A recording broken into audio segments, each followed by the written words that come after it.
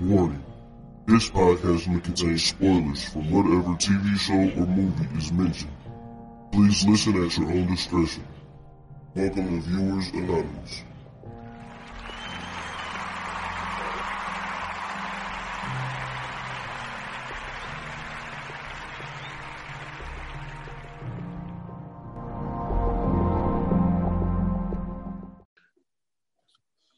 What's going on, everybody? I am Scoots Bronson.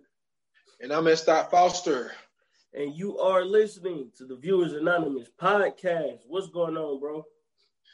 Hey, man, I'm just chilling, man. I was just sitting here looking at a movie that I forgot about, but, could be possibly something down the line, but I don't know. Who knows? But, man, I am – look, we were sitting here doing our damn pre-production, man. It's like, man, You got you got me going, bud. I forgot about what we was about to do. Man, listen, I when I watched that shit, bro, I told you I was sitting there. I was up at like 1 something watching that shit. Like, damn, man, that shit was good. But how everything been going since the last episode, man? Yo, man, it's been wild, man. Like, I'm still taking in the week, man. Like, I was talking about on the last episode, Uncle Washington was finally back. So, the old band back together as far as the Stolen Time podcast. And, and I was telling him about some of the things that's been happening as far as, talking to you, talking to Casey, and also messaging with Candace and stuff like that. And, saying some of the things she's saying and it's been cool, man, to be able to show the love. And like, even for somebody who don't even know us, I sent you the message this morning, and for her to sit back and be like, I love how y'all are able to give each other, flowers, to be able to let you know how I feel about this and this and that, letting Casey know how I feel about this and that, and y'all returning the favor back to me. So I never looked at myself as a person to inspire or put inspiration in anybody or anything like that. I come on these pods, I give it everything I got. My thing is, no matter is this podcast, the 28 Minutes or Less podcast, or the Stolen Time podcast, like, I want somebody to take something away from what I said. Hopefully I'm giving great insight as far as these movies. So it's been a very interesting week, man, as far as for me. But, for you, though, you've been dealing with sinus infection. You know what I'm saying? You sound better today.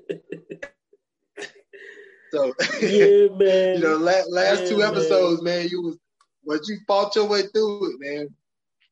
You fought your way through it. Yeah, man, I messed around, man, and caught a sinus infection, and it's partially due to my job because we work around like we work in like a factory type building, and then we make like composite materials and shit. So we be having to drill and sand and cut and saw and all that stuff, and that shit get real dusty. And so, like, that shit always flying in the air, and everywhere you go is dust everywhere, man. Like, that's probably one of the dustiest places I've ever worked at. So it's like, right now we at work and we got to wear the masks and all that kind of stuff. But, it helped, but it really don't. So, so I caught that sinus infection, been taking Sudafed like crazy. And I've been, like I told you, I've been hawking up loogies, man, for like the last 3-4 days. Then turn around, man, and I don't know what's going on. I think that the universe is trying to tell me something, man. It's trying to tell me slow down and sit down or something. Because now my knee messed up, and I can't even bend my knee, man. So I've been hobbling around for the last couple of days, looking like I came out from a tragic injury. I'm gonna tell you what it is, man, because I got you by what 3 years, dude. Yeah. Man. Hey, it's coming. That's not true, man. Listen, I'm telling you, when you're in your 30s, you're supposed to be in your prime, man. That's not true. We gotta quit telling our people. We gotta quit telling each other that, man. You don't get old till you get to like 70. nah, like it's really it's a funny age, man, because like I'm pretty sure. Well, I mean, I don't know about parents, but like my parents was like, you know, growing up when you start to figuring out age, you know, ages and stuff like that. Majority of the time, your parents are in their 30s, and you're looking at it as a kid like, oh man, my people old, man.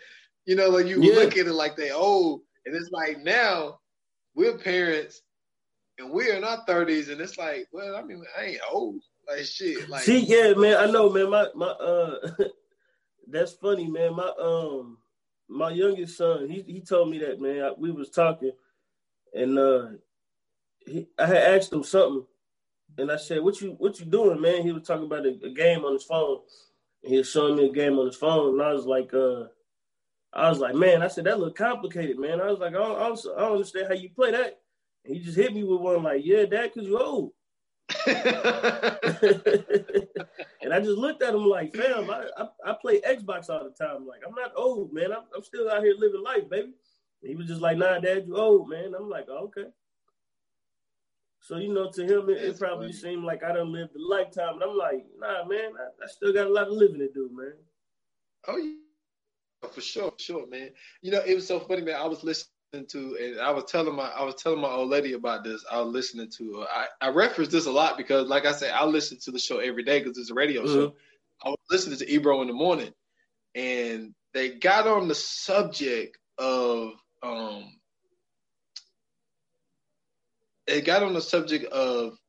if your girl or your dude or whatever that you with, if y'all don't have the same taste in like music or TV or anything like that, that was like, it could, you know, potentially be a no-go. And so Rosenberg was saying how, you know, him and his girl had not a huge problem, but they had a problem because she didn't know about certain hip hop and, you know, and stuff like that. And Ebro was like, yo, I'm going to be real with you, B. He was like, I straight broke up with a girl because of her taste in music was so bad. And wow. I was like, I'm going to be that serious. But I was telling her, because like we got some music similar, but I'm more, you know, spread out. Like I'm even when we was doing that music episode, like you can tell like we was very well rounded in music. Like we listened to rock music, you know what I'm saying, all that type of shit. So she didn't really do all that, but she's really more gospel than anything. But like even when it comes to movies, like I was telling you, she haven't seen a lot of movies that I've seen. She think I'm like nuts about how many movies I've seen. And I say that to say this.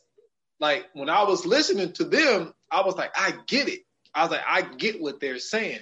But I got an avenue where I can come on here with you and I can express all the things that I want to express. Yeah. That I don't have to do with her. So it's like, if I didn't do this, oh no, I'd be like, yo, like it'll be some problems. you gotta jump on this wave, yo. You gotta jump on this wave, because I'm telling you, like I told you before, I think I even said it on the pod. I did say it on the pod. I was about to kick her out. I was about to kick her out of my apartment when she was talking shit about the last dragon. I was like, yo, like you gotta chill, man. That's like, a no. That's a no. See, man, my wife is kind of the same way. Like she when she was growing up, like her mom had her like heavy into like all the kind of after school activities. So she was always like in a sport, or she was always in some kind of, you know what I'm saying, like function or doing something. And so for me, like I played sports and did, you know, stuff too.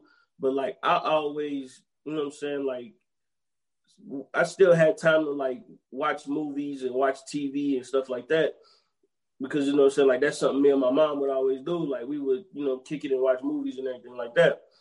And she was telling me like with her, like when growing up, she didn't watch a lot of movies or like watch a lot of TV. So it's stuff that like I would watch that she's never heard of. Like she's never seen like The Wiz. She's never seen, or like she ain't never seen The Last Dragon until I started watching it. Like she never seen like The Godfathers, The Casinos, you know what I'm saying, like classic movies. she's never seen these joints. Or like I'll be sitting up watching Martin because like they show 5 or 6 episodes of Martin on BET, and it'll be like she'll be at the table doing her homework, and then I'll be sitting on the couch watching Martin, and then she'll be looking like, "How are you laughing at that? Like that's not even funny." And I just look at her like what? What do you mean? And she like, that's really not that funny. I'm like, oh, nah. I said, see?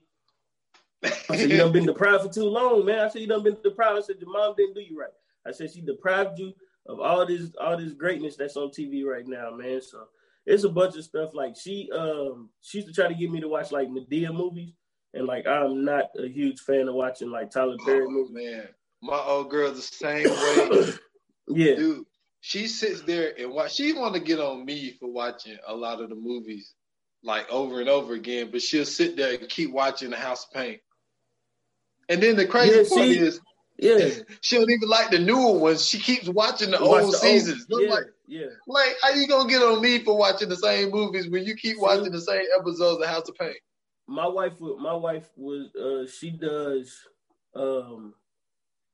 the Love and Hip Hops, the Keeping Up with the Kardashians, the Housewives shows. She watches all that. So for me, it's like when she watching that, it's like, oh, it's time for me to go to another room, or it's time for me to play the Xbox because I can't get into that kind of stuff. But like I try to get her into watching like the old episodes of In Living Single. What else? Trying to get her to watch like for me, I like My Wife and Kids that come on TV still. So I try to get her to watch that. She won't watch that. She don't think My Wife and Kids is really funny. Or what's the King of Queens? That's my joint. And she don't even think that's funny. And I'm like, how do you not think that Doug Heffernan is funny? Like Doug Heffernan is one of the funniest men to ever be on TV. And it's just like, I don't get her, man. We've been together for going on 14 years, man, and I still do not understand that woman. Damn, hey, I understand, man, and congratulations on that, man. I didn't know it's been that long. I appreciate it, man. Yeah, she baffles me, man. I understand. So, man. I was in one of those, man. Like I pulled 12 years with my boy's mom, man. Yeah, I still don't understand women, man. As much as I think I like to say I do, I don't get them. No, me neither. But still love y'all. But man, like this is gonna be an interesting episode, man, because I was talking to you beforehand because I was like, if I asked the person, I was like, I don't know much about the person as much as I know about his work. So, and I was asking you before we started, like, how necessarily we're going to do this. So we went over it, but don't know much about the person. But man, talking about, we have done 4 of his movies, right? Yeah. We've done 4. We've done 4. Yeah, we've done 4 of his movies already. If you are an avid listener of this podcast, you probably already know what we're talking about. Man, we're talking about Christopher Nolan. Yes, sir. We feel like as a producer, as a director, as a writer, he is a person that he hit the ground running, man. Like the movies that he have are just second to none. I love the way he shoot films. Like I said at the end of the last podcast, he has been nominated for 5 Oscars. He has won 137 awards and been nominated for 223. Like he is crazy. Yeah, like it is crazy. But when you look at his catalog, though, you get it. You know what I'm saying? You get why he's been nominated and won as much as he have. And like the movie that I wanted to start with, and I didn't know that he did this. I just remember watching this movie a lot, and it had one of my favorite actors in it, Al Pacino. It had Robin Williams in it. Robin Williams played a a serious role. You know, he played like this creepy guy, and he did Insomnia, and I had no idea he did Insomnia. Mm-hmm. And like Insomnia, man, it was a great movie, man. Al Pacino, you know, him and Robin Williams, they killed it. And the concept of the movie, like, I was about to say Robert De Niro. Al Pacino was a cop who ended up killing this person. Oh, Hilary Swank was in that joint too. I forgot she was in there because she worked for the what do you call it? The police department up in was it Alaska? I bet it was in Alaska. I've never seen Insomnia. You never seen Insomnia? Oh man, no sir, dude, like Al Pacino is called that because Insomnia is like, you know, can't really sleep, and he couldn't sleep. When they went up to Alaska, I believe, because you know it's a time period where it don't get dark, so he couldn't never sleep because it was always light outside. But Al Pacino got caught into some stuff because see what it was, he was chasing down somebody, and he shot the person, but he tried to say that the dude had did something wrong. I can't remember exactly what it was, but Robin Williams saw what happened, but he wrote in the report that something else happened. So like this whole time, he's trying to chase down Robin Williams, and because Robin Williams saw what what he didn't want anybody else to see. So it was like this whole little mouse and cat race type thing, like where they're chasing each other down and all this type of stuff. And Hilary Swank was like basically like the rookie cop trying to do everything by the book and all this type of stuff. It ended up being a really, really good film, dude. And I did not know that he was the director of it, but it came out in 2002. I mean, shit, I was a junior in high school. I didn't pay attention to shit like that when I was younger. So I was really surprised to see that he done this movie, man. Yeah, man. For me, one of the movies I'd like to point to is Man of Steel.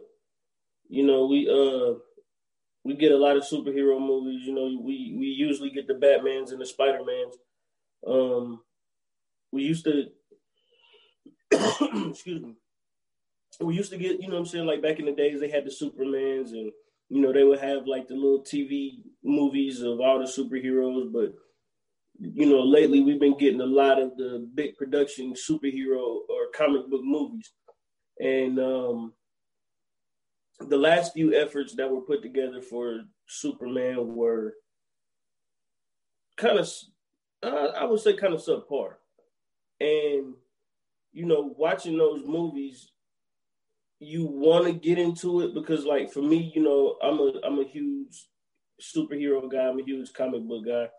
And I try to get into those movies, like, especially with Superman, because, like, my wife loves Superman. And so that's usually, like, the movies that we'll watch together. But he wrote the story for Man of Steel, and then he produced the movie Man of Steel. And he kind of took it back to, you know, that, excuse me. He kind of took it back to the Christopher Reeves, you know, early movies. He brought General Zod back in that one.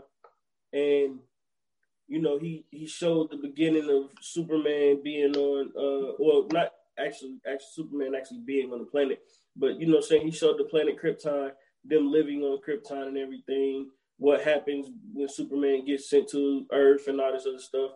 And then, you know what I'm saying, like he kind of showed the evolution of Superman from being a child, you know what I'm saying, to eventually being an adult, and then somehow, you know, finding out who he is for real, and then turning into Superman.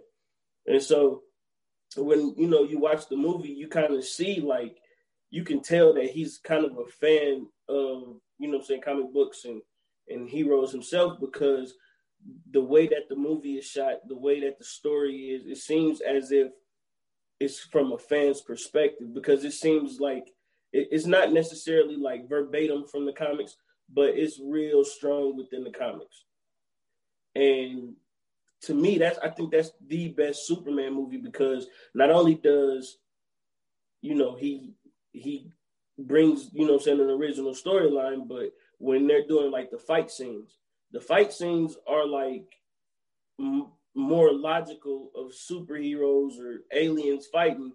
It's like if like he punches his opponent and then his opponent goes flying through a building at the speed of light. Like all you see is the dust after he punches him. You don't even really see the punch connect. You just see him swing his arm and like dude goes flying off, and you just see the trail of dust. You know what I mean? Like so, like even when they had the fight scene between him and Zod's lieutenant, like they were fighting like in real time. They weren't fighting like in a slowed down motion. They were fighting in real time. So like if Superman was to run, he'd run like Superman would really run in the movie. So you know what I mean? He really put it into of a more realistic aspect of what superheroes would actually be. You know what I'm saying? Like being on the earth in real life. And to me, I thought that the way he did that movie, Man of Steel, was just so amazing because I was actually captivated by it because I really don't watch Superman movies like that unless my wife makes me, because I can't stand Superman. I think Superman is like the most overrated superhero ever. And so seeing that, I kind of was like, okay, I can get with this Superman. I kind of dig this Superman. And it was just, to me, one of his best movies. I think that was something that he kind of, had that fandom in. And, it's like, you grow up watching the Star Wars franchise all your life, and then you finally get a chance to direct one. You know what I mean? So I think he did his thing with Man of Steel, man. But he got so many accomplishments and accolades, bro. Like, and then like he has a nice streak of I'm not gonna say like superb movies, but he has a nice streak of movies from like 2000 around like 2002 to like now. You know what I mean? Yeah. And let me be clear. Like what I'm about to mention, he did not do this movie. Mm-hmm. This is just piggybacking off of your Superman point. So he did not do this movie. I just want the people to know, but the only Superman movie I acknowledge is Hollywoodland. I don't know if you ever seen Hollywoodland. No. But have you laughing? You laughing because you must have seen. Oh, you haven't. Okay, so Hollywoodland is about George. What's his name? George. It was the guy that played Superman before Christopher Reeves. So it goes way back. Okay. So basically, what Hollywoodland is about. I just know Christopher Reeves. It's George something. George Mikan or something like that. He has a mysterious death. Like Superman actually, like, dude, I would honestly. I mean, they would never pick a black person to play Superman, but I wouldn't play Superman. And this is the reason why. So that George guy that played him, because like the movie is a true story. And he was the first person to play Superman on TV. He was like the first person to do it. And the reason it's such a great movie is it's a movie about his death is still kind of, well, I think they solved it as a suicide, but it's kind of a mystery between this girl that he was dating, because some people think that she shot and killed him, and then some people think that he committed suicide. But as right now, it's ruled a suicide. And then so it was so crazy to the world because he was Superman. So like the world was like, what? Superman is dead? We got to tell our kids that Superman is dead. And then the next person to play it is Christopher Reeve. He gets paralyzed. And it's like, how the fuck? So the first Superman supposedly shot himself and killed himself, and then the second person is paralyzed. So, what's his name? Is it Henry Cavill? Henry Cavill. Henry. Oh yeah, him. Cavill, I think it is. Hey, be on the lookout. But I never been I'm like you. I never been a huge Superman fan. But like I say, that movie don't really have, like, the only time they really even said, because the thing, it was so crazy because like he didn't even want the part. It was played by Ben Affleck was in it. Diane Lane was in it. What's my dude name with the nose? I forget what his name is. But he was like the George dude didn't even want to take it. He thought it was stupid. But then he realized like how important it was to play him. But like I say, him and his girl, they had some issues because like he was sleeping around with a huge director guy's wife. Diane Lane was this director's guy's wife. And he was sleeping around with her while he was seeing somebody else. Robin Turney or whatever, the girl you played in The Craft. She was the girl who that he was dating. Some people think that she was the one who shot him, but like I say, because the way it ended, like the detective guy thought the girl was the one who shot him, but he just couldn't prove it. Mm-hmm. So it is, like I said, this is a true story. Like it really happened. It's called Hollywoodland. But anyway, we'll get back to Christopher Nolan. That was just to piggyback off your Superman stuff. But yeah, and another movie, man, that I felt that was really great. Then look, I didn't know that he did this. I just used to see the movie a lot. Another movie came out around the same time that was similar because they both was about magic. They both was timepieces. But what he did was The Prestige. I didn't know he did The Prestige. And The Prestige was a great movie, man. It was, it had, I think that this is when his relationship started with Kristen Bell. I think even before Batman Begins, if I'm not mistaken. But like Batman Begins came out in 2005 and The Prestige came out in 2006. So back to back with Kristen Bell, and he had Hugh Jackman in it. Even your girl Scarlett Johansson was in it. Yeah, so like it was really crazy, man. And what was so great about it, man, because I do have a little fascination with magic. That's one of the reasons why I love Smoking Aces so much, because I loved all of the little magic scenes. But it was so wild because I wonder what was great about the script was I wonder were there dudes that did magic like that would get so obsessed with like I gotta come up with a new trick, and this new trick gotta be something that people would just go crazy over. And it was like these two dudes, they started out as friends, and then like they both was in the same profession, and then one of them has this move, I think they call it the transfer, not the transformation, but the transporter move. And like, and what it was Hugh Jackman was so obsessed with trying to figure out how does he do this transporter thing, and it ended up getting him killed. But he did not know that the trick wasn't the trick. My man had a twin. So it was like that's the way he was able to do that shit. And it was so crazy when I first seen it. I was like, wow, like that'll be the greatest move to do. Like if you and your brother are like passionate about being musicians, it's like y'all not musicians, but magicians. Like, hey, we're gonna do this move. You gonna go over here, and then I'm gonna come out this door, and all that type of stuff. Hey, dude, The Prestige was a really good movie. Very, very underrated because I don't hear people really talk about this movie. Well, I think that at the time it came out, it was in contest with, what was the other one? The Illusionist or something like that? Not The Illusionist. The Illusionist. Yeah, The Illusionist. It was The Illusionist? Yeah. With Edward Norton. Yeah. Yeah.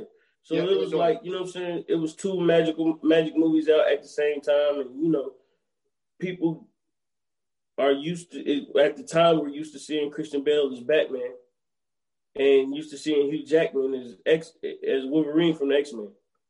And so that made it really weird. because Yeah. So you got to the point that's where you always seen them. Exactly. So seeing them in a different movie playing a different role is probably like, you know what I'm saying, the least of people's worries. They probably don't want to actually, you know, ruin that image of seeing these actors as something else or doing something else in the midst of, you know what I'm saying, what was going on at the time. But yeah, Prestige was an awesome movie, man. It was one of those things that, you know, you don't expect to see out of a movie about magic. Because it's one of, you know, it's like usually when you got movies about magic, it's like goofy. You know what I mean? It ain't really dramatic. Like what's the one that came out? Now You See Me. You know what I'm saying? Like it's more so like a action packed comedy movie than it is like a serious drama. You know what I'm saying?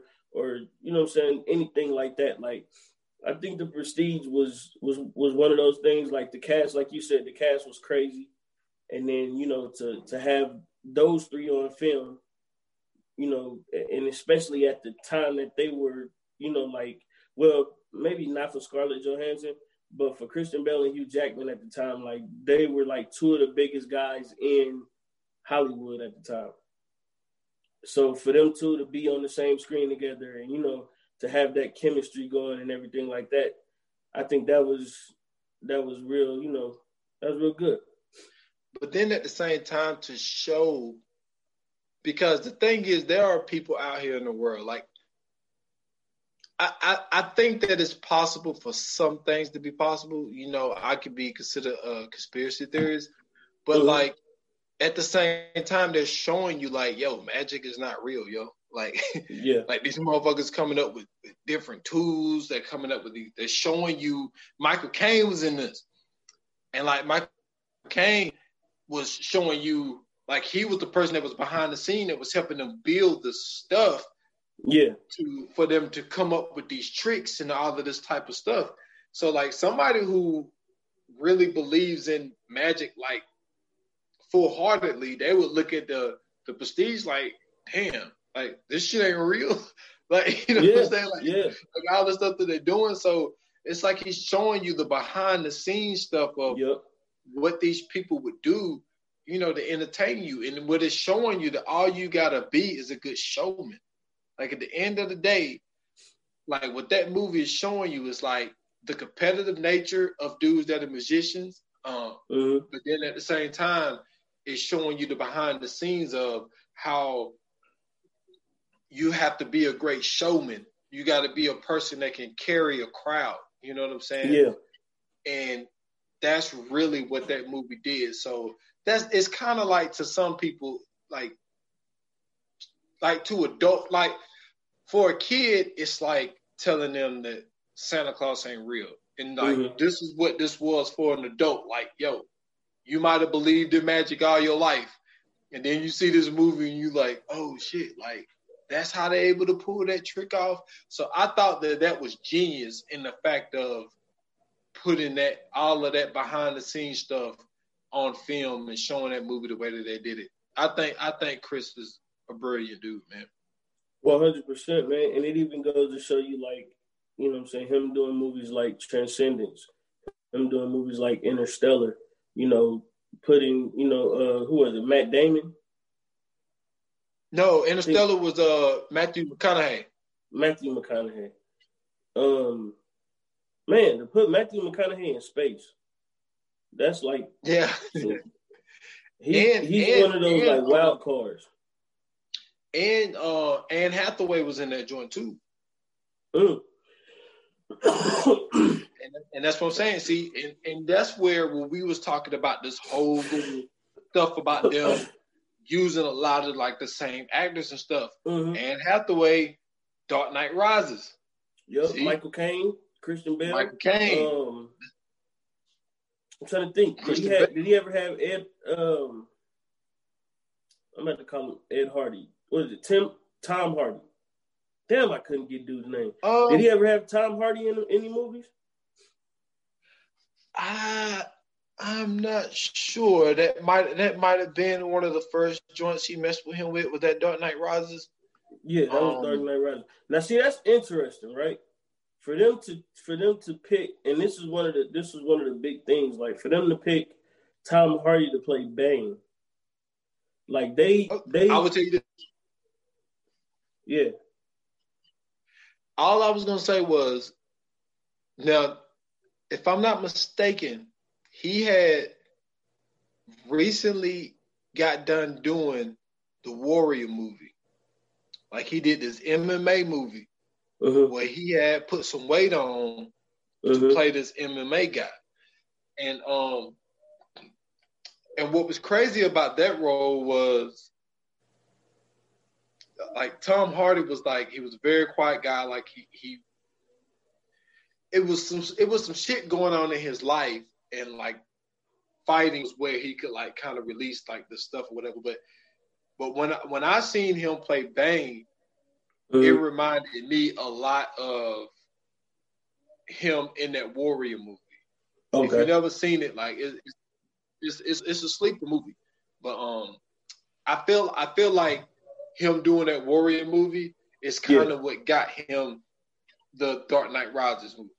I mean, that's just my opinion. I have no idea. I'm just talking from just from things that I see. Yeah, I'm gonna have to check that out. I didn't know he was in that. I don't even think. I'm trying to think if I ever even heard of the Warrior. I probably have. I have to see the movie poster for it, but his choice for Bane using Tom Hardy and the way that they basically recreated Bane, like, because we only see Bane in a movie. What the fuck, dude? What? Inception. What are we doing? Oh, Tom Hardy was in Inception. I wasn't even about to get into Inception yet. No, I'm saying, you were saying that he ever used. Oh, damn, he was in Inception. Inception. Damn, but he was like, he had. Well, he didn't have a small role, but like he just had like a weird role in that movie. Yeah, and he lost a lot of weight. And okay, so think about this. Joseph Gordon-Levitt, he used him in Inception and used him in Dark Knight Rises. Yes. Yep. So, yeah. But I'm trying to think. Where was I? Oh yeah. But using Tom Hardy as Bane and the way that the way he recreated Bane was very interesting, because if you know anything about Bane, Bane is they don't tell you exactly where he's from, but they specify that he has a South American background. So he's supposed to be, and the reason that he's supposed to have like a luchador mask on, you know what I'm saying, like a black tank top, like, you know, how he had on or whatever. But they changed the mask, you know what I'm saying? Like, he's supposed to have like this venom thing that pumps through his body, and he grows and gets bigger and stronger. But we didn't get that in this movie. And if you notice, these Batman movies were more so, they weren't as cartoony as other Batman movies have been. You know, we didn't like he chose the villains that you would probably more than likely see in real life situations. Like the Joker. The Joker was just a menace. You know what I mean? Like Two-Face, a DA that was turned into basically a crime boss. You know, he used the Scarecrow. I forgot what his original name was, a doctor something, but he uses the Scarecrow, who was a doctor beforehand, and he was like using chemicals and everything to try to experiment on people. And then in Dark Knight Rises, he uses Bane. Bane is just a regular average guy who, you know, was trained by Ra's al Ghul, and, you know, like he had Ra's al Ghul in the beginning, but even then, with all the mythos with Ra's al Ghul in the comic books, he made Ra's al Ghul as human as possible. So like all of these characters in the Gotham City or in the Batman universe basically are just being as human as possible. they're not, you know what I'm saying, like they're not animated or done up like they would be in, you know, like the old Batmans or you know, anything like that. Like we didn't get a Penguin, we didn't get a Mr. Freeze, you know what I mean? Like we didn't get like a Killer Croc, we didn't get a Killer Frost, we didn't get, you know what I'm saying, like the normal villains that you would see. We got just regular. We got to see the villains as regular people, like even Catwoman. Like Catwoman wasn't even Catwoman. Catwoman was basically a girl who was playing a thief. You know what I mean? Like, yep. So we, you know what I'm saying? Like he made these movies so relatable to the point to where you kind of forget, like, damn, you know, Batman really goes up against like some tough motherfuckers. But in these movies, it's just like he's a normal billionaire who has access to all these resources, who says, I'm going to take the law into my own hands. He turns into a vigilante, and now he's going around and basically, you know, beating up on poor criminals. But when you know, you don't look at it that way when you're watching the comic books or the old movies. But this one, he kind of made it, you know what I'm saying, a more relatable, more realistic, or he took a more relatable, a more realistic approach to Batman in these three movies, even in the trilogies and everything like that. Now, when we get to Batman versus Superman and we get to like Justice League, that's when he adds in that cartoonish, you know, over the top, dramatic, you know, side effects, special effects, and all that kind of stuff. And you know, I thought it was interesting for him when he did the Dark Knight trilogy to use that, because you know, you don't really get to see like superheroes being on like basically like a human level. And I thought that was very interesting at the approach that he took for that. But that was pretty cool, man. I mean, once again, just another testament of, you know what I'm saying, like just the way this dude's mind, the way this dude's mind works. Like, you know what I'm saying, you just talked about Inception. Like, even though we already did the episode on Inception, you know what I'm saying, you guys can go back and check that episode out, fire episode. Just the fact that he can come up with something like Inception and turn it into as much as a reality as possible.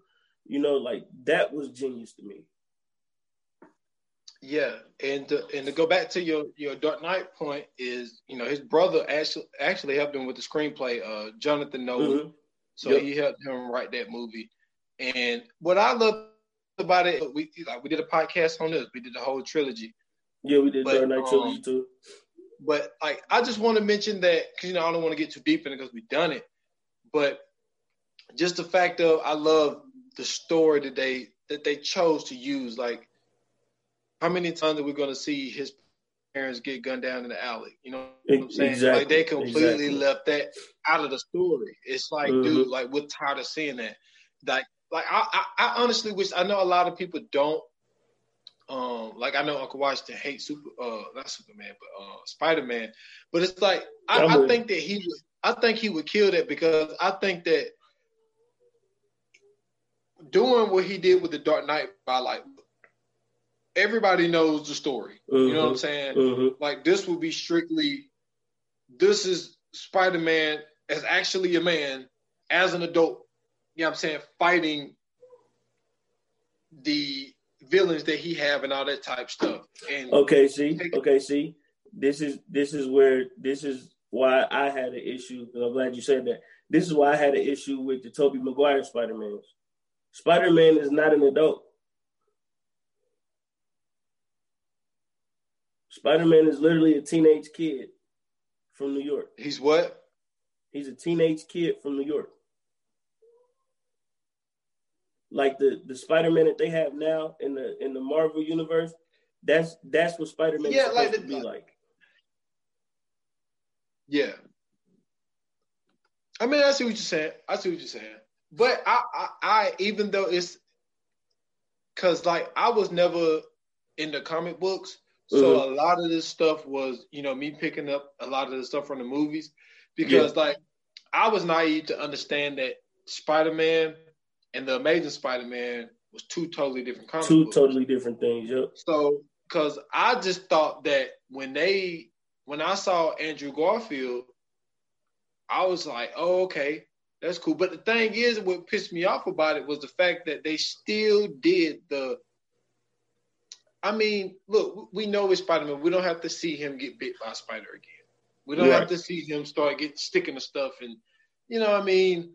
And we don't have to see him fighting the Hobgoblin every goddamn movie. Yeah, like, come on, like, move on, yo, move on. I think that this would be great for him to do. Yeah, you know, I agree. Like this man, this dude, Christopher Nolan, man, he is a genius. Him and his brother, I think it's great that brothers are able to, come in and do things together. Like we was talking beforehand about a movie that's in the future. The Hughes brothers, they was able to work together and do some things. They came out with some great movies.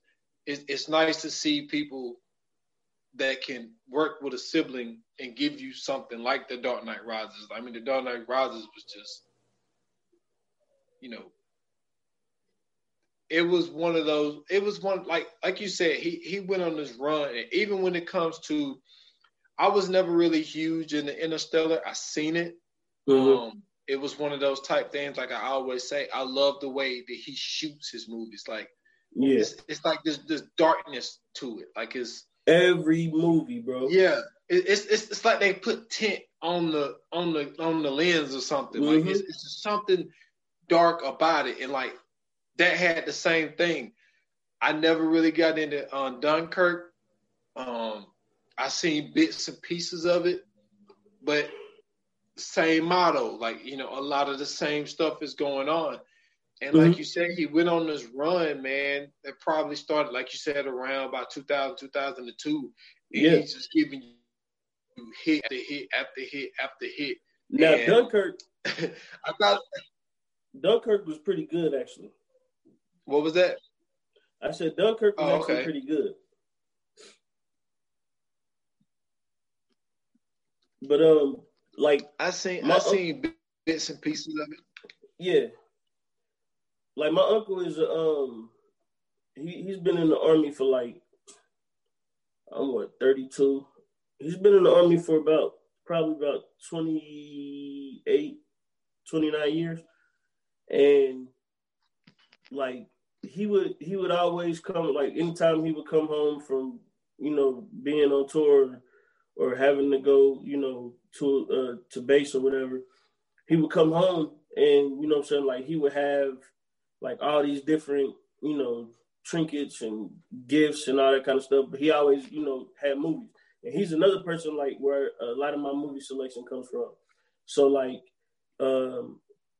because of him, what I'm saying, I got the chance to see Inglourious Basterds before it came out. He had the DVD of Inglourious Basterds because he was overseas. I got to see a little bit of Dunkirk as well. And with Dunkirk, it's one of those movies that's like, we've seen like movies like Saving Private Ryan. We've seen movies like what's some other war movies? What's the other one?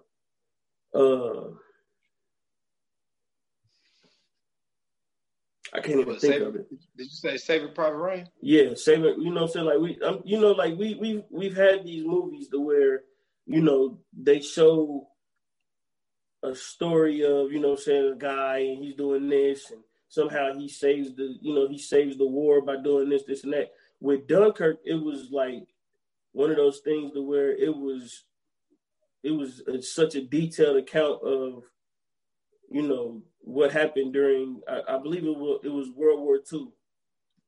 And like they were showing like all the different aspects of what was going on at the time when they were actually in that moment, doing what they were doing in Dunkirk. So it was the way that was shot. That was even shot with the dark grainy, or semi-grainy, filter. What I'm saying? Like it seemed gloomy. It was, real. The music was, real somber.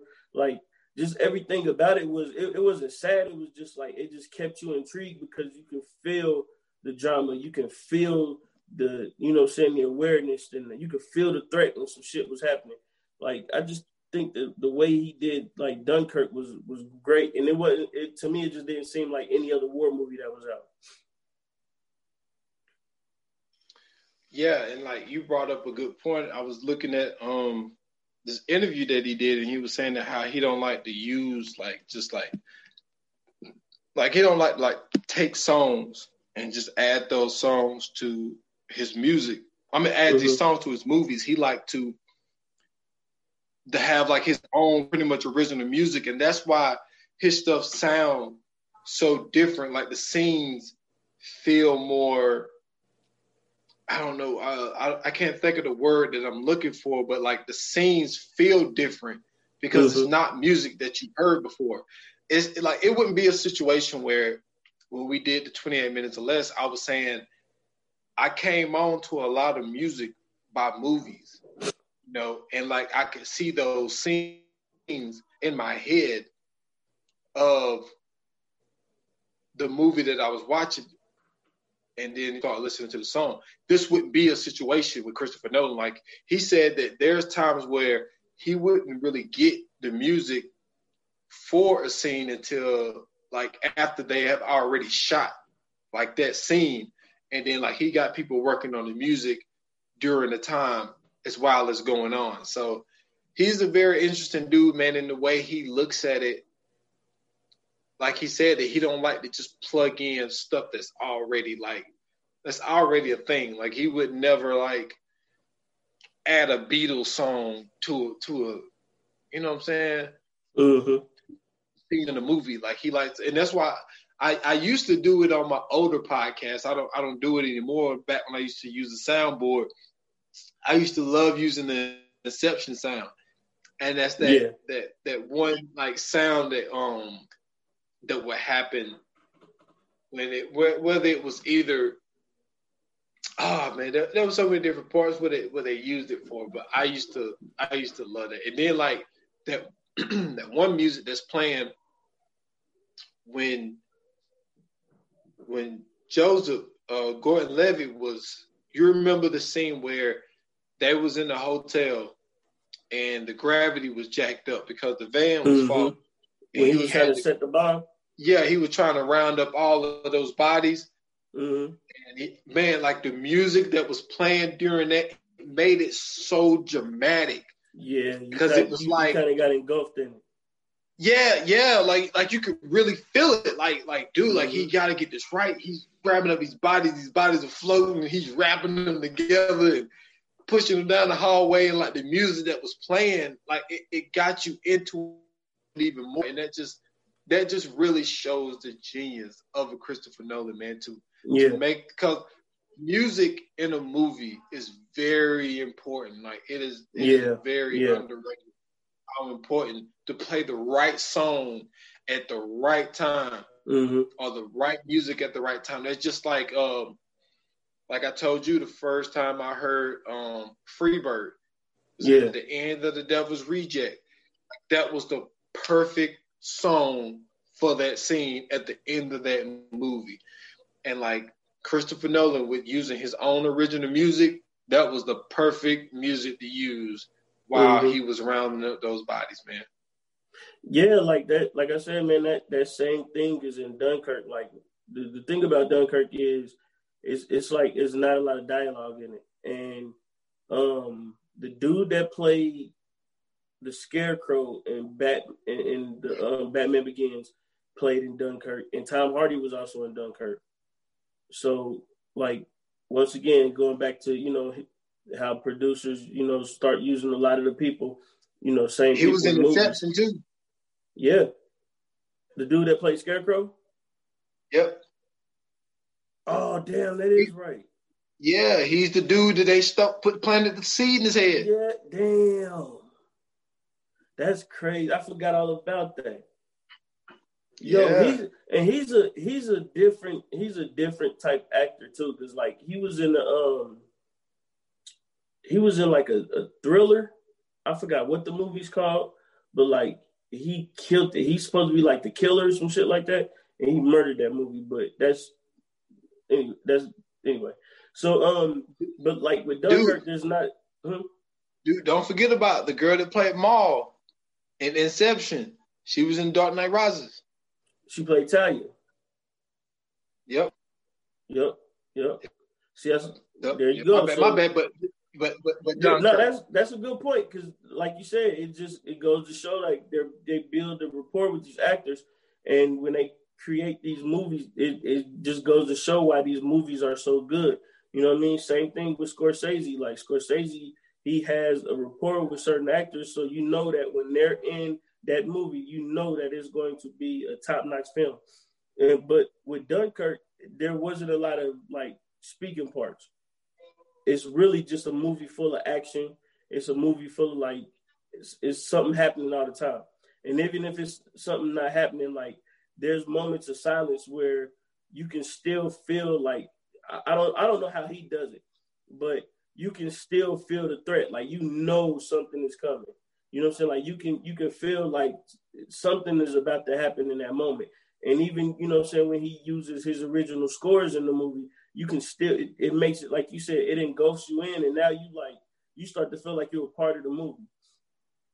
And you know what I mean? Like it just, to me, man, I think that when you can create that type of feeling in a, you know what I'm saying, with a movie, and you can, when you got people or when you have viewers that watch it and they feel like they're in that moment, you know, that one big moment, like I don't know, an airplane's about to come in and bomb, you know what I'm saying, a bunch of guys when they, you know, when they sitting at a base or whatever, like anything like that, like where you could just feel like, oh shit, like what's about to happen, or you know, like you get that edge of your seat feeling. Like, to me, I think that when he does certain movies like Inception, Dunkirk, Transcendence was another one where he made you feel like you were in that, you know what I'm saying, like you were in that world in the movie.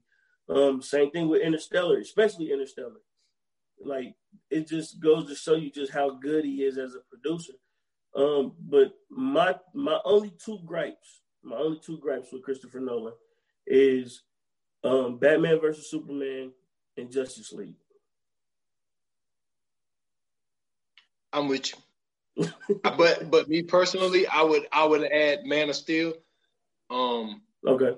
But I mean, when I watched Batman vs Superman, like I was already, like I went into it feeling away because I'm trying to think. I don't think he wrote Batman versus Superman though. I think he was just a producer. Yeah, I want to say Zack. Yeah, because it was Zack Snyder. It was that. Yeah, he just was a producer on it. Okay, so and it was an executive producer. Yeah, I won't give him too much hell for it. Yeah, okay, because he wasn't Zack Snyder directed it, and it was written by Chris Terrio and David Goyer. But to me, man, it was just I think it was more so just the writing and the storyline that made the movie bad, because what they tried to do was they tried to incorporate a storyline from a newer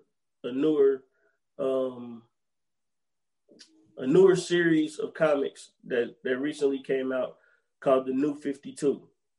And the New 52 is supposed to be the DC characters in like totally different storylines. Like trying to think what's one that you can do.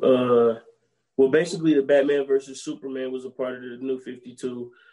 It's another one with the Green Lantern called I forget what it's called, but it's supposed to be like where all the Green Lanterns come and, you know what I'm saying, get together and create the Green Lantern Corps, and they all live on one planet and all this weird shit. But with Batman versus Superman, it also incorporated, like, it was a video game called Injustice. And in the game Injustice, the Joker somehow turns Superman evil. He kills, I think he somehow makes his way to Metropolis, and he blows up the Daily Bugle, and Lois Lane and I forgot what his name is. I know his last name is Olsen. I think it's Jimmy Olsen, and the rest of the people that Clark Kent is friends with. He blows up the Daily Bugle and he kills them all, right? And then Superman is so stricken with grief that he decides to get revenge on the Joker. But when he gets the revenge on the Joker, he kills the Joker, and then it consumes his body, and then all of a sudden, Superman is evil. And so now they have to, the rest of the superheroes and villains have to team up to defeat Superman. So they kind of took that storyline, which is once again a part of the New 52, and then they added that in the Batman versus Superman. And it was just one of those things. It was like, to me, it was weird because like they were switching back and forth between Gotham and Metropolis, and then they did something where they were just basically not necessarily where Superman turns evil, but basically where the world would turn on Superman. Like he's fighting somebody, but he crashes into a building, and then the debris from the building kills, a group of kids walking down the street or whatever. So, like just shit like that. Like it's logical and it's probable if that was like a actual thing that happened in real life. But it's like he fucking Superman. Like what do you expect to happen if he punches a dude in the fucking middle of the air? You think this motherfucker gonna land on the cloud? No, he's gonna crash into a fucking building. You know what I mean? Like, what do you think is gonna fucking happen?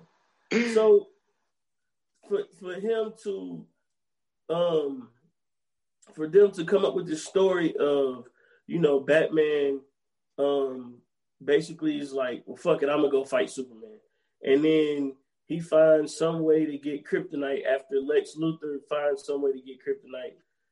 And then it's just all this weird shit is just going on. And then like Wonder Woman comes out of nowhere. And then at the end of the whole movie, they're fighting Doomsday. So now it's the death of Superman storyline added into it. And then it's like Batman gets this like super suit. And now he like found all these different ways to utilize kryptonite to fight Superman, but like Superman is still beating the shit out of him, and the kryptonite shit ain't working.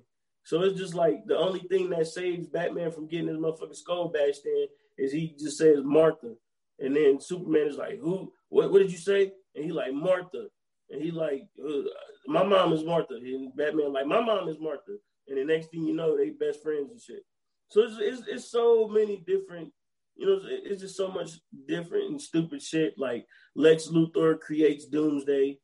Doomsday beats the shit out of Superman, kills Superman, but somehow Batman and Wonder Woman kill Doomsday. Like it's the shit is so fucking out of whack.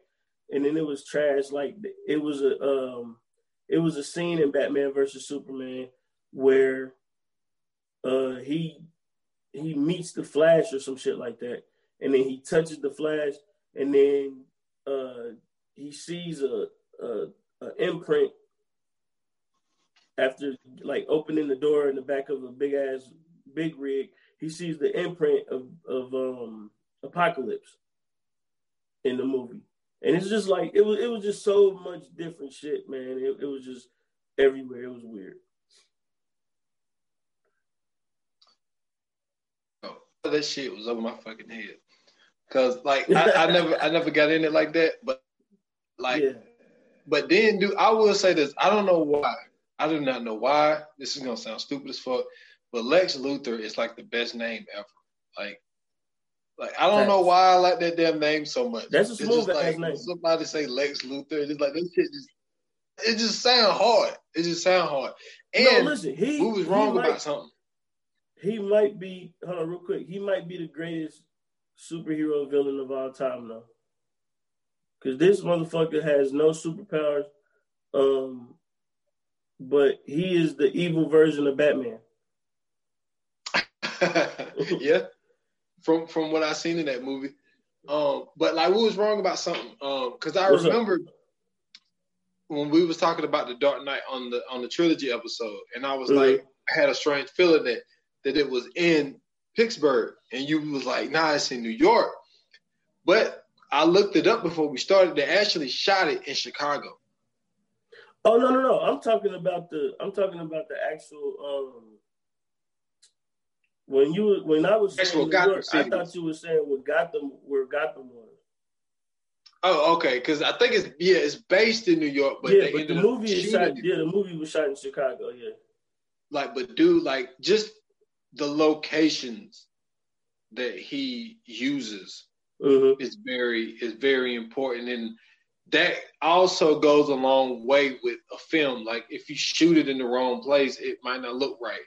But shooting that in Chicago and wherever they shot Inception was brilliant, man. Like this dude has a great mind. I wish we could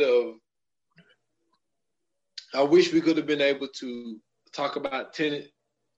Neither one of us has seen it yet. So, I heard some things about it. I listened to John David Washington talk to Jamel Hill. And he was saying that this is the first time that he had to learn to talk backwards. And so there's some scenes in that movie where he said that he had to learn how to talk backwards, walk and fight backwards. So it's a lot of stuff that from the way he made it seem like that we're going to see a good bit of stuff in reverse in that movie. That's going to be very interesting because I've never really seen anything like that. Because my whole thing about, okay, you want to talk backwards, so why don't you just rewind the tape? You know what I'm saying? Like rewind. I understand why. Because if you just hit the rewind, it's you're not gonna get that same authentic feeling. Like just hitting that rewind button is just like you could tell it's being rewound. But when you got somebody that's acting that out, like you can see that, you know what I'm saying, it's bringing something different in that moment. And I also think that what this could do is this could open up an avenue for John David Washington with Christopher Nolan. You know what I'm saying? That would be good. Yeah, like we might not see the end of Christopher Nolan and John David Washington working together again, because usually the people that play the main characters in like the movies that he do, like we see a lot of them again. Yep. So if it's not him, you know, it could be Robert Pattinson or whatever. But I just got a feeling that I don't think we've seen the last of John David Washington.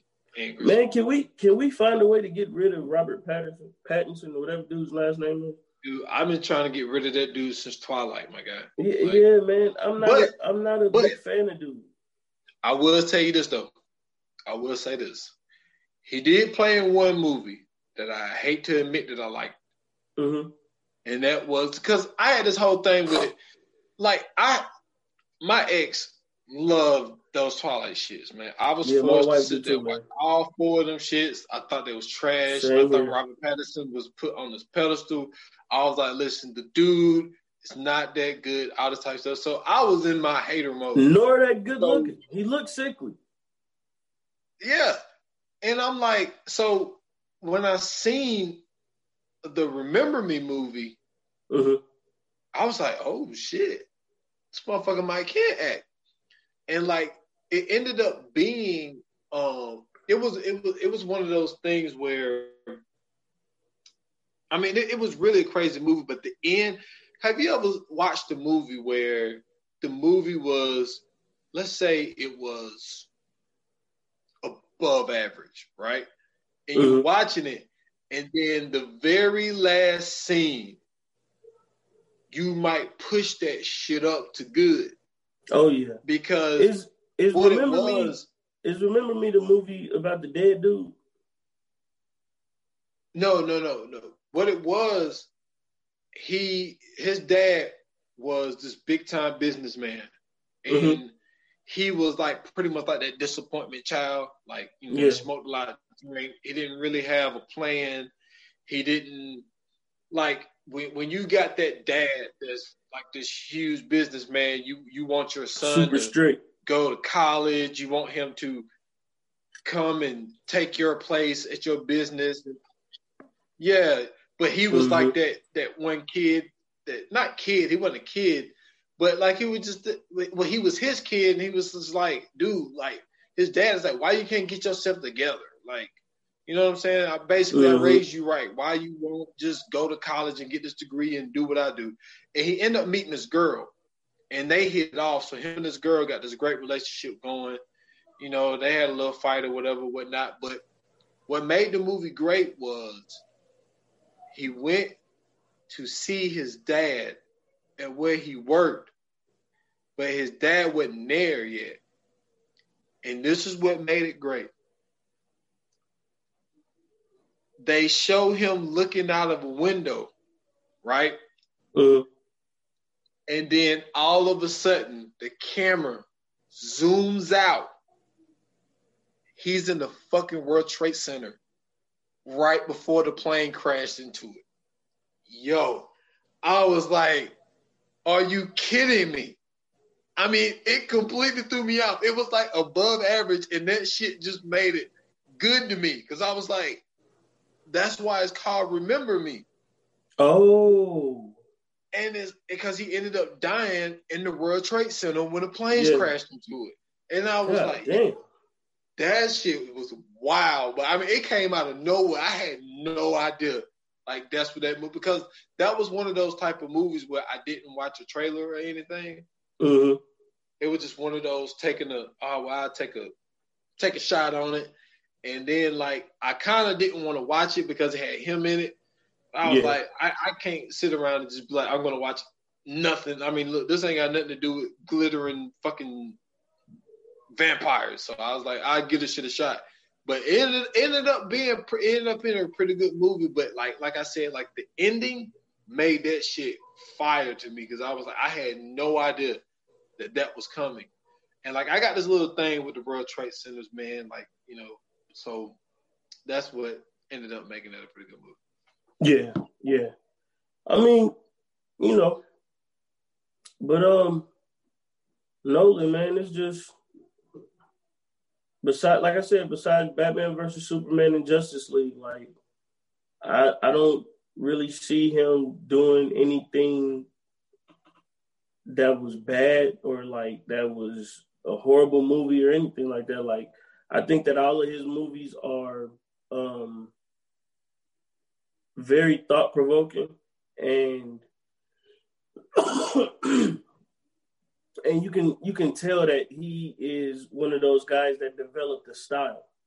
And I think that that's very important for producers, directors to have that when they're creating these movies because that lets you know, like, you know, it's like a engineer or a producer in music. You know, the greats always have some type of signature. You know, Pharrell got the four beats thing that he does. You know, when every beat starts up, and then you know with Christopher Nolan, you know it's going to be a thought provoking movie, but it got this like gloom. I'm not saying the right word. I'm saying glum feel to it. You know what I mean? And I think that with that, like he uses that, and I think that's what really also brings you in, you know, and it keeps you in that trance to where you get the feeling, you know, as if that you're standing right beside the main character or you're standing right beside the actors in these scenes, you know, because it has that you know, that glum appeal to it. But let's be clear to the people, though. He wasn't a writer or a director of those two movies. He was just an executive producer. Right. So, I mean, he still get credit for them, but he didn't write them or produce or direct them. But man, I would like to say you came up with a great idea as far as the Fire Flame, because I mean, we can't give a person a Fire Flame. Right. And you were saying like our favorite movie. For me is for the Dark Knight trilogies to be there for me to say what I'm about to say, as far as like saying the word the phrase hands down, for me, it's easy. Hands down, Inception. Like, he wrote it, he directed it, he produced it. Like, Inception is just to me, we got an idea of, I'm not going to give it away. I'm going to tell you that it's going to be a possibility to look out for Inception when we do our top 5 movies of all time. Coming up here soon. It's one of my favorite movies. Like, Inception was something that I've never seen before. Like, a lot of movies, it's either if it's not a remake, it's something similar. Damn near like a carbon copy. This, I've never seen. I've never seen nothing like literally nothing like it. It was like a brand new idea, and it seems like you don't get a lot of that in 2010. So for me, Inception, I love the way it was shot. The cast was great. Just everything about that movie was really, really good, man. So that is my favorite Christopher Nolan movie to this point. For me, man, like I said, I'm gonna stick with Man of Steel. Like, being a comic book guy and being a superhero guy, somewhat of a nerd, man. Like, just for him to bring the realism into these movies, I think is something that, for me is super interesting, because you can, well, for me at least, I could tell like he wants to make this, and maybe the word relatable is not the word that I'm looking for, but I'm gonna use it anyway. But he wants to make these movies as relatable as possible. Like, you're familiar with Superman, you're familiar with Batman, you're familiar with all the superheroes, but the fact that, in the beginning of Man of Steel, we see that Superman is basically an alien. He comes from a different planet. He's coming from outer space. He lands. He shows from when he's a kid to, when he's an adult, and being raised by 2 human parents who, show him unconditional love and really help him get acclimated into, living on Earth. And excuse me, him showing like when Superman was young, him having to deal with his powers, in a way like, a kid would, like, if you had superpowers at 12 and you can see, through walls, or, you can lift shit up that's, 10 times your weight.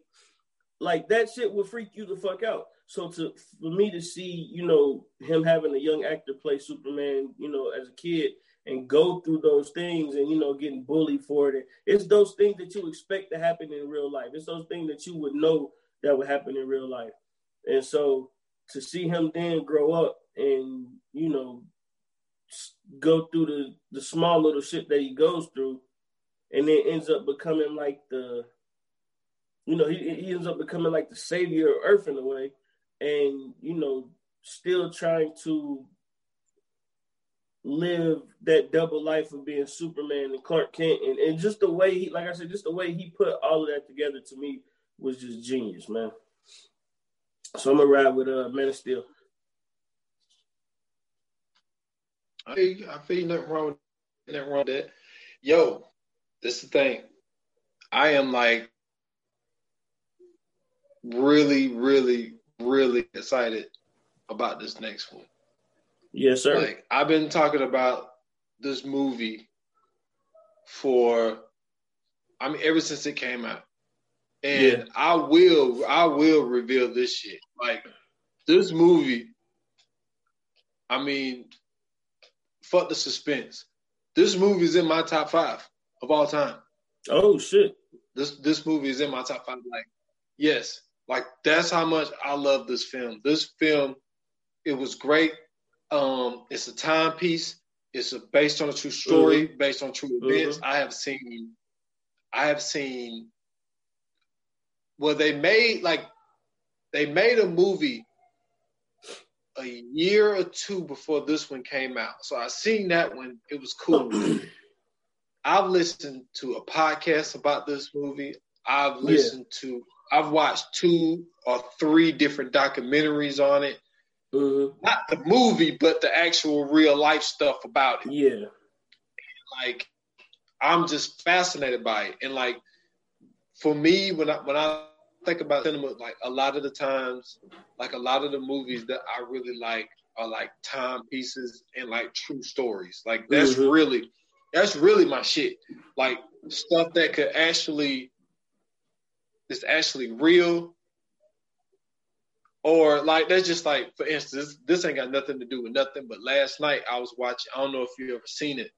Have you ever seen a movie called Monster? Charlize Theron in it.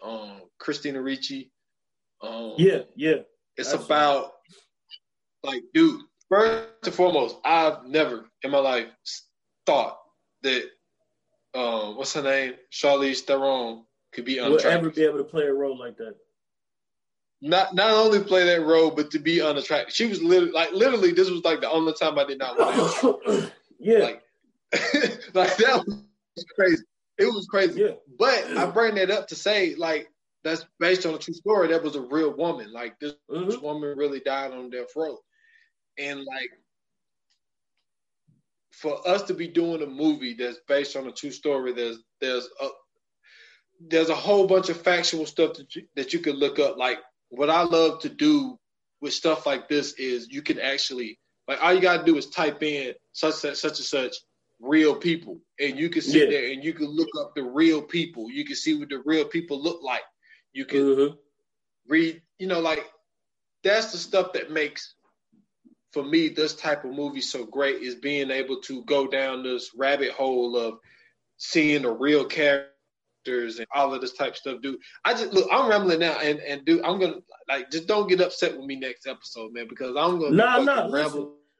Listen, I'm excited to do this episode with you, but I'm gonna tell you what though, what you literally just said is what happened to me watching this movie. Like, I didn't know that this movie was based on those actual events. I thought it was something different when I first bought it. I thought it was like some birthday shit. Like it was based on, it's like a motherfucking birthday or something like that, right? And so when I started watching it, you know what I'm saying, because of the title. So I'm like, when I started watching it, I'm thinking it's like a scary movie, that motherfuckers on their birthday, something happened or whatever. So when I get to watching it, I'm like, oh, that's what this shit is about. Like, okay, I heard this. And then now, like you said, as the movie playing and shit, I'm Googling and I'm looking up on my phone to see what happened. Then I'm pausing the movie and going on my phone and, typing up where did this happen then and da-da-da-da. So yeah, I think this is one of those things, and only because of the way that the lead actor was, he did such a great job. I think that's what also made me want to learn more about it and do more research about it as well. Yeah, and so, the reason this next movie is going to be the shit. The reason I knew what it was about, because I never heard of the event, the true life stuff. But one of them, the one we're talking about, came out in 2007, but they did one in 2005. So I seen the one in 2005. So when I seen like the previews and seen the actors, the people that they was able to get for the 2007 version, I'm like, yo, I gotta see that. And then I seen it hook. Like, this movie's almost 3 hours, and I could sit there and watch it like all the time. Like, this is that movie where I don't care what time of day it is. If I see it, I'm clicking on it and I'm watching it. But see, this is so like I said, I knew of the events because, as you know, anybody that that done listen to this podcast done figured out by now. Like I used to hang around my grandma a lot, both of them actually.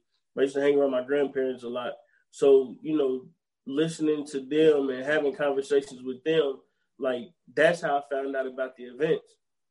because they also told me about, other people in that field. So, that's why Mindhunters was so intriguing to me. You know what I'm saying? Because of the people that they had in there, and the stuff that they was doing. So yeah, this is one of those movies, man, that if you haven't seen this one, the next episode, tune in. If you haven't seen it though, definitely make sure you watch it before you listen to the podcast, because you are going to be lost as hell if you do not. You are going to have no idea what the fuck we're talking about when we get to going. So once you find out about it, pause the podcast, watch the movie, come back to the podcast, and then, give us a good listen, and then, you can kind of see where we at. Yes, sir, man. I am super excited to do this one, man. But all I got, man, like I said, I just did episode 187. You came up with a great idea. That's why I say, like, when I come up with ideas, like, it's always something to spark it. It could be a word, it could be a phrase, or anything like that. And I was mentioning to you on the 28 Minutes or Less podcast, I was like, we coming up on episode 187 of the Stolen Time podcast. And you was like, I know you and Uncle Washington about to murder that. And I was like, I didn't even think about that. And now I'm all in my own zone because of the name. I ended up naming that episode Red Rum. For the people that don't know, Red Rum is murder spelled in reverse. So go check out that episode, man. Red Rum of the Stolen Time podcast, man. You can go to the Stolen Time podcast page on Facebook. It's on all major platforms. I'm still having an issue. I still haven't heard back from Apple yet. So so if you're a new listener and you're not already subscribed to the Stolen Time podcast, like I say, it's on Spotify. It's on Google Play. It's on iHeart. I mean, it's everywhere else. Check out the Stolen Time. I'm at the 28 Minutes or Less podcast. The last episode was me and Scoots Bronson and Casey. So we did the music episodes. Go check that out. Also, Stolen Time Pod on Instagram, S.Foster8 on Instagram and Twitter. And make sure you check out that VA Podcast Watch Group page on Facebook. That's right, man. Make sure not only just to check it out, but make sure you add yourself in there, like the page as well, please. But we tell you guys every episode, man, we're trying to get up to 100 members in the group. Once we get to at least 100 members in the group, man, we're going to start doing live watch parties.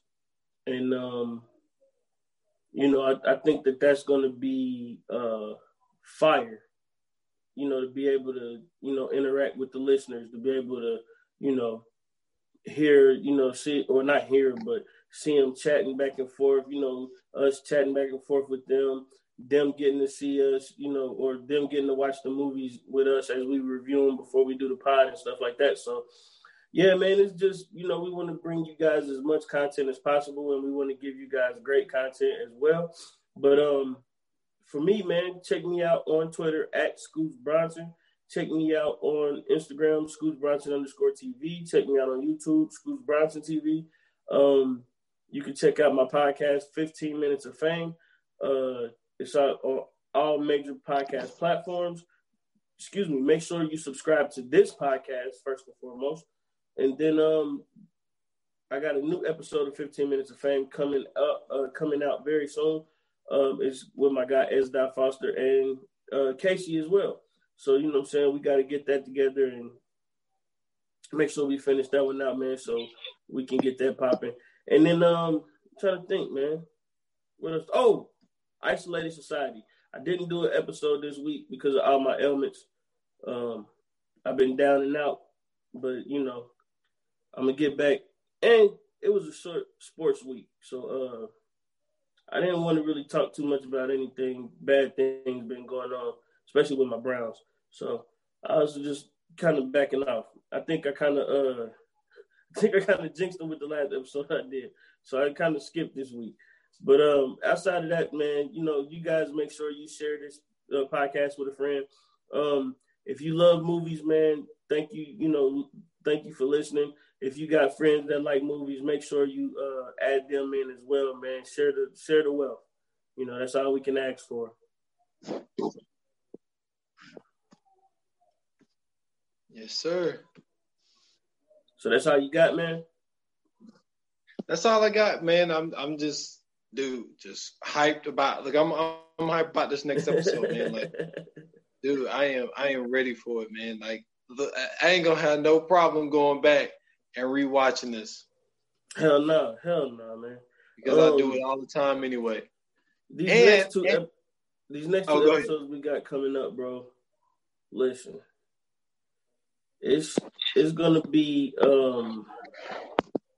we might have to do like 2-hour pods on these. Hey, it can easily go that long.